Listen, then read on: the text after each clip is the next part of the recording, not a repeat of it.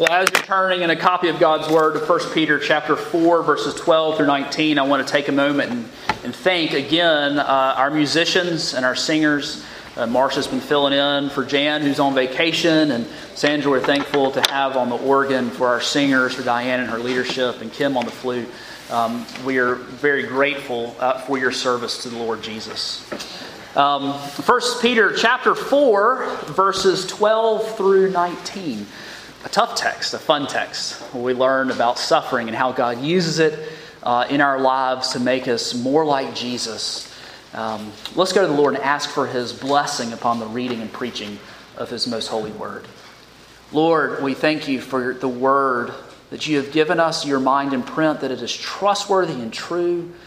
Lord, help us this morning by Your Spirit. Send forth Your Spirit and work these truths deep into the very nooks and crannies of our heart, that we might be more like Jesus. Pray all these things in His name. Amen. 1 Peter chapter 4, verse 12 through 19. Hear now the word of God. Beloved, do not be surprised at the fiery trial when it comes upon you to test you, as though something strange were happening to you. But rejoice insofar as you share Christ's sufferings, that you may also rejoice and be glad when His glory is revealed. If you're insulted for the name of Christ, you're blessed, because the Spirit of glory and of God rests upon you. But let none of you suffer as a murderer, or a thief, or an evildoer, or as a meddler. Yet if anyone suffers as a Christian, let him not be ashamed, but let him glorify God in that name. For it is time for judgment to begin at the household of God. And if it begins with us, what will be the outcome for those who do not obey the gospel of God? And if the righteous is scarcely saved, what will become of the ungodly and the sinner? Therefore, let those who suffer according to God's will entrust their souls to a faithful Creator while doing good. The grass withers, the flowers fade, but the word of our God shall indeed stand forever. Don't be surprised when suffering comes your way, because God is at work in your life. This is the uncomfortable truth of walking as believers this side of the Jordan.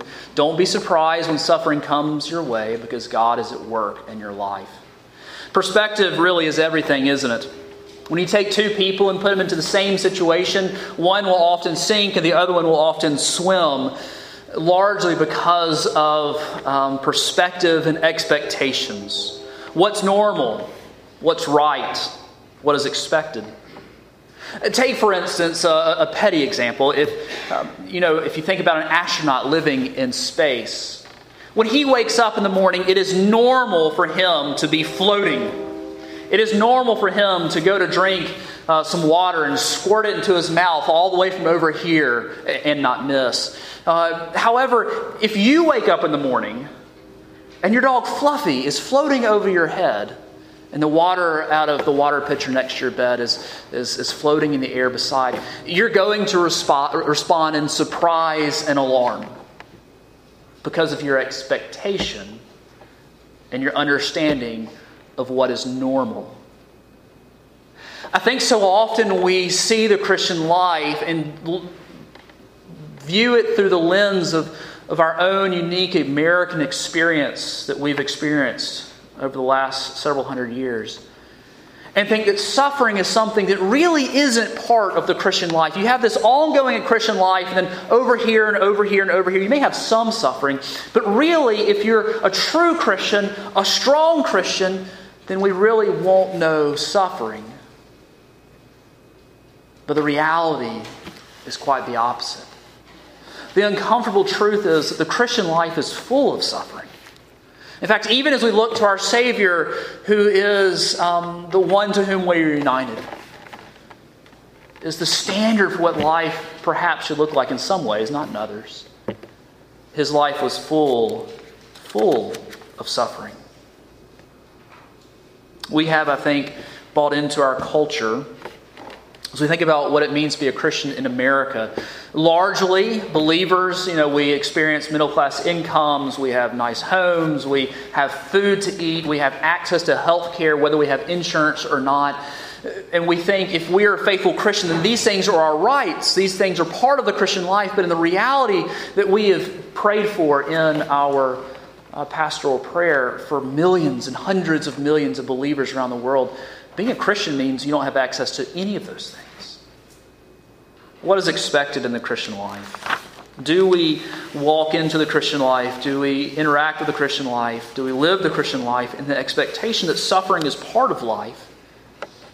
Or are our lives upside down because we don't think it should be there? I think Peter's, and therefore the Lord, saying quite clear here, don't be surprised. Don't be surprised when suffering happens.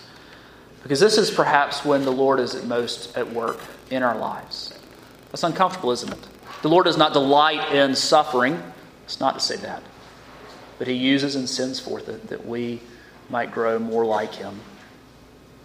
We see this summarized in verse 12. Beloved, do not be surprised at the fiery trial when it comes upon you to test you as though something strange were happening to you. Peter says, don't be surprised when fiery trials come your way. There are two senses in which the word fiery is used in this text. And the first, I think, is quite clear in that it means that these tests, these trials, these hardships aren't insignificant. You know, it really does hurt to go through suffering. It really is harmful and tough. And we struggle when we go through these times of hardship. I don't think he has in mind stumping our toe or the suffering that comes when someone erases your favorite show off the DVR. These are fiery trials, intense trials that happen to us. Why would we be surprised? It's all about perspective. It's all about expectation. I'd like to submit that I think we're often surprised when suffering comes our way because we've bought into some bad theology. That we've bought into some really unhelpful teachers that are out there, and they've influenced us in ways that we're not even aware. The first thing that we can see is that it is a misconception that if we have enough faith, then we will not suffer. There's this false stream within the broad church that if we have just strong enough faith, we will not suffer in this life. We will not face illness and calamity at home, struggles with sin and temptation, even mental illness, unless we don't have enough faith. And therefore, every problem that comes our way simply is because we do not have something inside of us, enough of it. And that just brings guilt. You know, the result of this is that when we meet trials and suffering, we become so inwardly focused that we take our eyes off of our Savior. When we think about our faith, we say that faith saves us. That's really shorthand for Christ saving us. That Christ is the object of our faith. He is the one who saves us, not the feeling that I have every morning of whether I have strong faith or weak faith. Because if you're like me, it waxes and wanes from time to time. And yet our Savior does not. He does not change. There's no shadow of change with Him. There's no variation with Him. Every cramp, every cold, every cancer is not as a result of not having enough faith within us. We can look at the life of Christ, right? A man of perfect faith who never once stopped believing, who never once took his eyes off of his Father, and yet his life was full of suffering. But I think also another lie we buy into is this idea that God owes me a good, suffering-free life. It's easy to get into this one, right? In some way, I think it affects us all. If we live morally clean lives, then God owes us a good and vibrant life.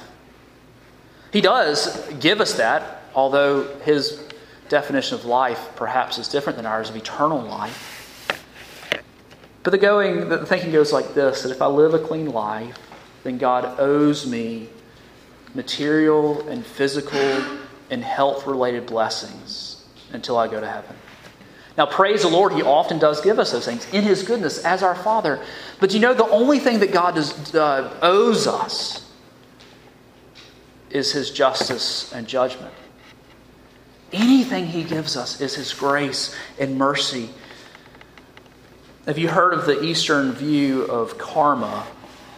Karma is the false doctrine that if we put out good things in the universe, then good things come back to us. And I think oftentimes we put a Christian veneer on this and believe it. That if I'm a good person, God will never bring suffering into my life. And the reality is just the opposite.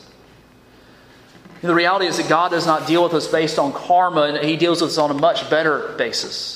He deals with us based on His Son, that we are His adopted sons and daughters. That's a much better place to operate from, which is exceedingly dear in seasons of suffering. But I think the one that is the most pernicious and the one that is most up and running in our hearts is that we aren't supposed to struggle. That when suffering comes our way, we are supposed to be immune to it. That when we go through fiery trials, we aren't actually supposed to struggle. That it is weakness, that it is a bad thing to tell others that we need help. I heard a minister once say, "Don't be more pious than Jesus." The idea, that when we have hard times, it's okay to struggle. And it's okay to have a hard time. It's okay to not know what's going to happen. It's okay to struggle with fear. It's okay to cry. It's okay to ask for help. It's okay to tell the truth when people ask you how you're doing. Not the Southern version. "How you doing?" "Oh, I'm great." And your arms hanging off and your life's falling apart. How are you really doing? It's okay to tell people you need help. When we think about Jesus, did He keep the stiff upper lip when Lazarus died? No, my friends. The text says, it doesn't say He cried or shed a tear. It says He wept. When He was in the garden on Thursday night, when He was betrayed, he cried blood. And the crowd sinned against Him. Sure, He had compassion, but He also was sad. He grew tired and He slept. And He knew what righteous anger felt like. We do ourselves a great disservice if we aren't honest about what we're going through. Now, we can take it too far, right? We can go on and complain. That's not good. But the gospel allows us to be honest with others about our suffering. Indeed, allows the church to be the church, right? We need Christ and we need His church. So, beloved, don't suffer alone, please. Invite your brothers and sisters into your suffering. Don't pretend that you have it all together. That's actually just sin. That's pride. Be honest. The Lord and His church are for you. Why? Because the suffering uncomfortably is part of the Christian life. Don't be surprised when it comes, because it is in these seasons that the Lord is especially at work in your life. Which leads us to the second use of the word fiery. The second use of the word fiery, as we learn in verse 12, refers to the process by which metal is made stronger. It is the process of heating up and cooling down and heating up and cooling down and bringing it to a melting point and skimming off the dross so that it is made stronger. When we read here that the Lord tests us, it's not being used in a way that we would use as if someone is testing our patience. Because when I say someone's testing my patience, it's already broken. There's no real test going on. It means I've failed. Or like someone gives you a test at school that you fail. That's not how it's used. The word test here is a gracious instrument of the Lord to make us stronger in our faith, to make us stronger in His grace, to grow us as believers in Christ. When you work with metals, you keep heating up in order to bring the impurities out. And the reason that God does this in our life is for our own good and for His glory, because He has made us for something. He's made us for His glory and for His enjoyment, for good works. We see this in Ephesians 2:10. For we are His workmanship. That's a significant word, right? When we think of the Lord sitting at the bench with the crucible there, we are His workmanship. He is working on us. We are His workmanship, created in Christ Jesus for good works, which God prepared beforehand that we should work in them. My grandfather was a craftsman of a sort. We would often, I know I've used this before, but it works so well. We would often get together and melt lead to make bullets. And he would go to auto stores and he would get the wheel weights, the things that go on your wheels to balance them. This is really dirty and cheap lead. And we would get them and we'd throw them in the pot and crank it up to 750 degrees in order to melt these dirty, very dirty wheel weights. And we could not, upon their melting, we could not immediately make bullets. Because there were so many impurities in this stuff. There was so much brake dust. There was so much gunk in these lead wheel weights that first we had to purify them. And the way you do it is you throw flux. We threw beeswax into it and we would stir it up and flames would just be going everywhere. A few hairs got singed in the process when you got a little too excited about it. And because of this, the moisture and the flux would draw the impurities to the top, and you would get an old spoon and skim them out. And you do it over and over again until what you started with was something dirty, but what you ended with was pure. And you could look down and see your own image in the shimmer of the molten lead, ready to go. And this is what Christ does with us. And He uses suffering many, many times to accomplish this purpose. Being in the furnace is not fun. We shouldn't be sadists. We should not enjoy the suffering. But even as someone told me this week, it's no fun to be in the furnace, but it sure is good having been there. Because this is how the Lord grows us for His glory, for the works that He has created us for. And just like those bullets, just like that lead was made for bullets for a purpose, for a use, and they were no good until they were purified, so too we have been made for good works, and God is purifying us, burning away the dross, the unhelpful attitudes, the fleshly thoughts, the pride and the arrogance, so that He might use us more and more for His glory. Now He has declared us righteous at our salvation. We are righteous before Him. And now He is completing the process that He has begun. And my friends, uncomfortably, it comes often through suffering. But He doesn't just do it for us individually. He also does it as a church. Now that's uncomfortable too, right? We see this in verses 17 and 18. For it is time for judgment to begin at the household of God. And if it begins with us, what will be the outcome for those who do not obey the gospel of God? And if the righteous is scarcely saved, what will become of the ungodly and the sinner? Now this is clearly a warning to those who don't know the Lord Jesus. They will face the judgment of God apart from Christ's love and the robing of His righteousness. A terrible place to be. But when we think of the word judgment within the context of the house of God, the church, we have to read this in context of the fact that Christ has taken all the wrath and punishment that we deserve individually and collectively. This is referring back to this process of testing, of making us purer and purer.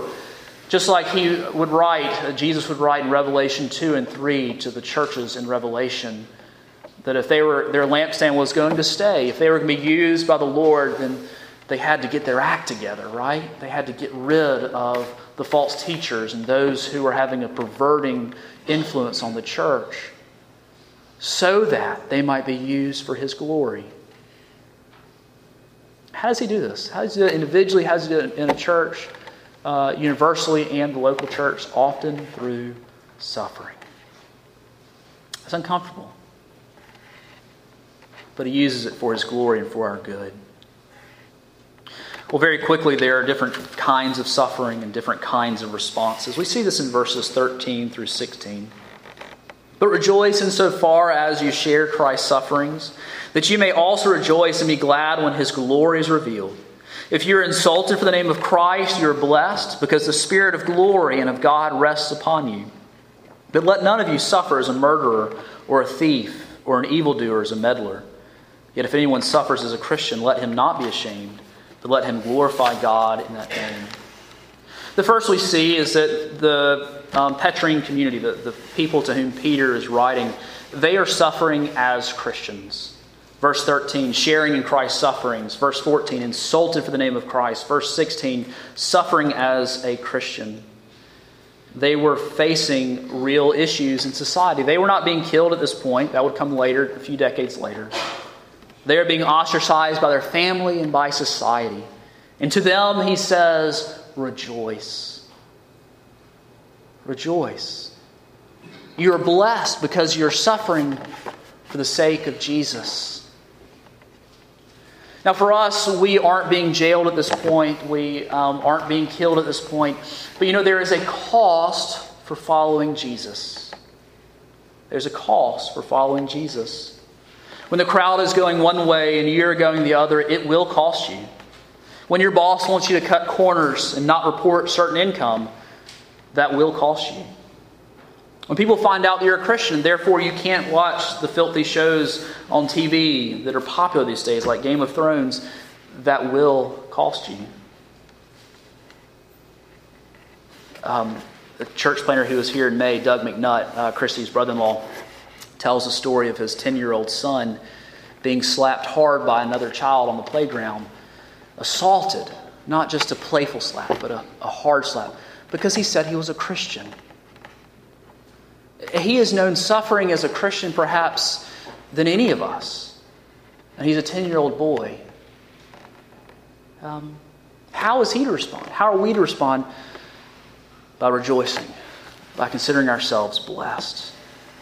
Standing firm, as we find in verse 16, not being ashamed. That's a reference to not being ashamed and falling away, of not standing up for the Lord. Stand firm. Do not be ashamed. Declare your love for the Lord. Take the consequences, because here's the thing. They may insult you, but the Spirit of glory and of God rests upon you. What can man do to you in whose nostrils is breath, Isaiah wrote. But there is another type of suffering, and that's the suffering that comes because we're sinners.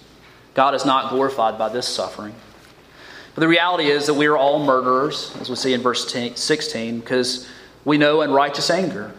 The reality is we are all thieves because we constantly steal the glory from God. We are all evildoers because we are constantly struggling with evil thoughts in our minds, and we are all meddlers because it's a lot easier to talk about others than to deal with our own mess.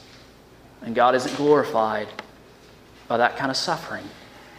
But here's the good news, that He uses even that kind of suffering when we respond with trust and repentance, because Christ came to save the ungodly, not those who have it all together. This is the good news of the gospel, that He saves a wretch like me. Well, how are we to deal with everyday suffering? Certainly not in this text, but it's true. We live in a world that is fallen and broken. How are we to deal with living in a fallen world? How are we to deal when we face suffering because we are believers? I think we have the answer here in verse 19. Therefore, let those who suffer according to God's will entrust their souls to a faithful Creator while doing good. We entrust our souls to a faithful Creator. One who creates is sovereign and in charge, and He owns it. And so we entrust our souls to a faithful Creator who made us and made this world. Nothing happens apart from His will. Nothing happens because it's an accident or coincidence. And ultimately, we entrust our souls to the one who came and died for us.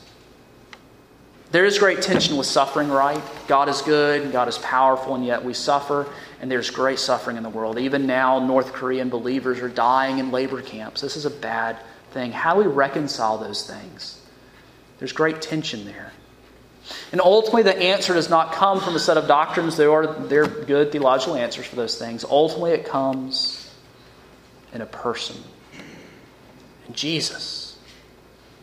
That He would suffer on the cross redemptively for His people. That those who suffer might have somewhere to put their faith and their trust and receive life, eternal life. Not because they're good, actually because they're bad, Christ came. But those who put their faith and trust in Christ Jesus will not be ashamed at the day when Christ returns, but will share in his glory, even as we have shared in his sufferings. Do you know this person? You know the person, Jesus Christ. He came and died for his people that we might have life. And today you too might have eternal life if you turn to him and ask him to be your Savior. Let's pray. Our Lord and our God, we thank you for the grace of Jesus. We thank you that you, O triune God, Father, Son, and Holy Spirit, love wretches like us. Help us in our suffering to keep our eyes on Jesus. Keep our eyes on the prize, that we might share in your glory even as we share in your sufferings. I pray for those, Lord, who are suffering in our midst, that you might give them grace and endurance this day, hope and peace. Pray all these things in the name of Jesus. Amen. To conclude our service, let's stand and sing the first and last verses of 404, The Solid Rock.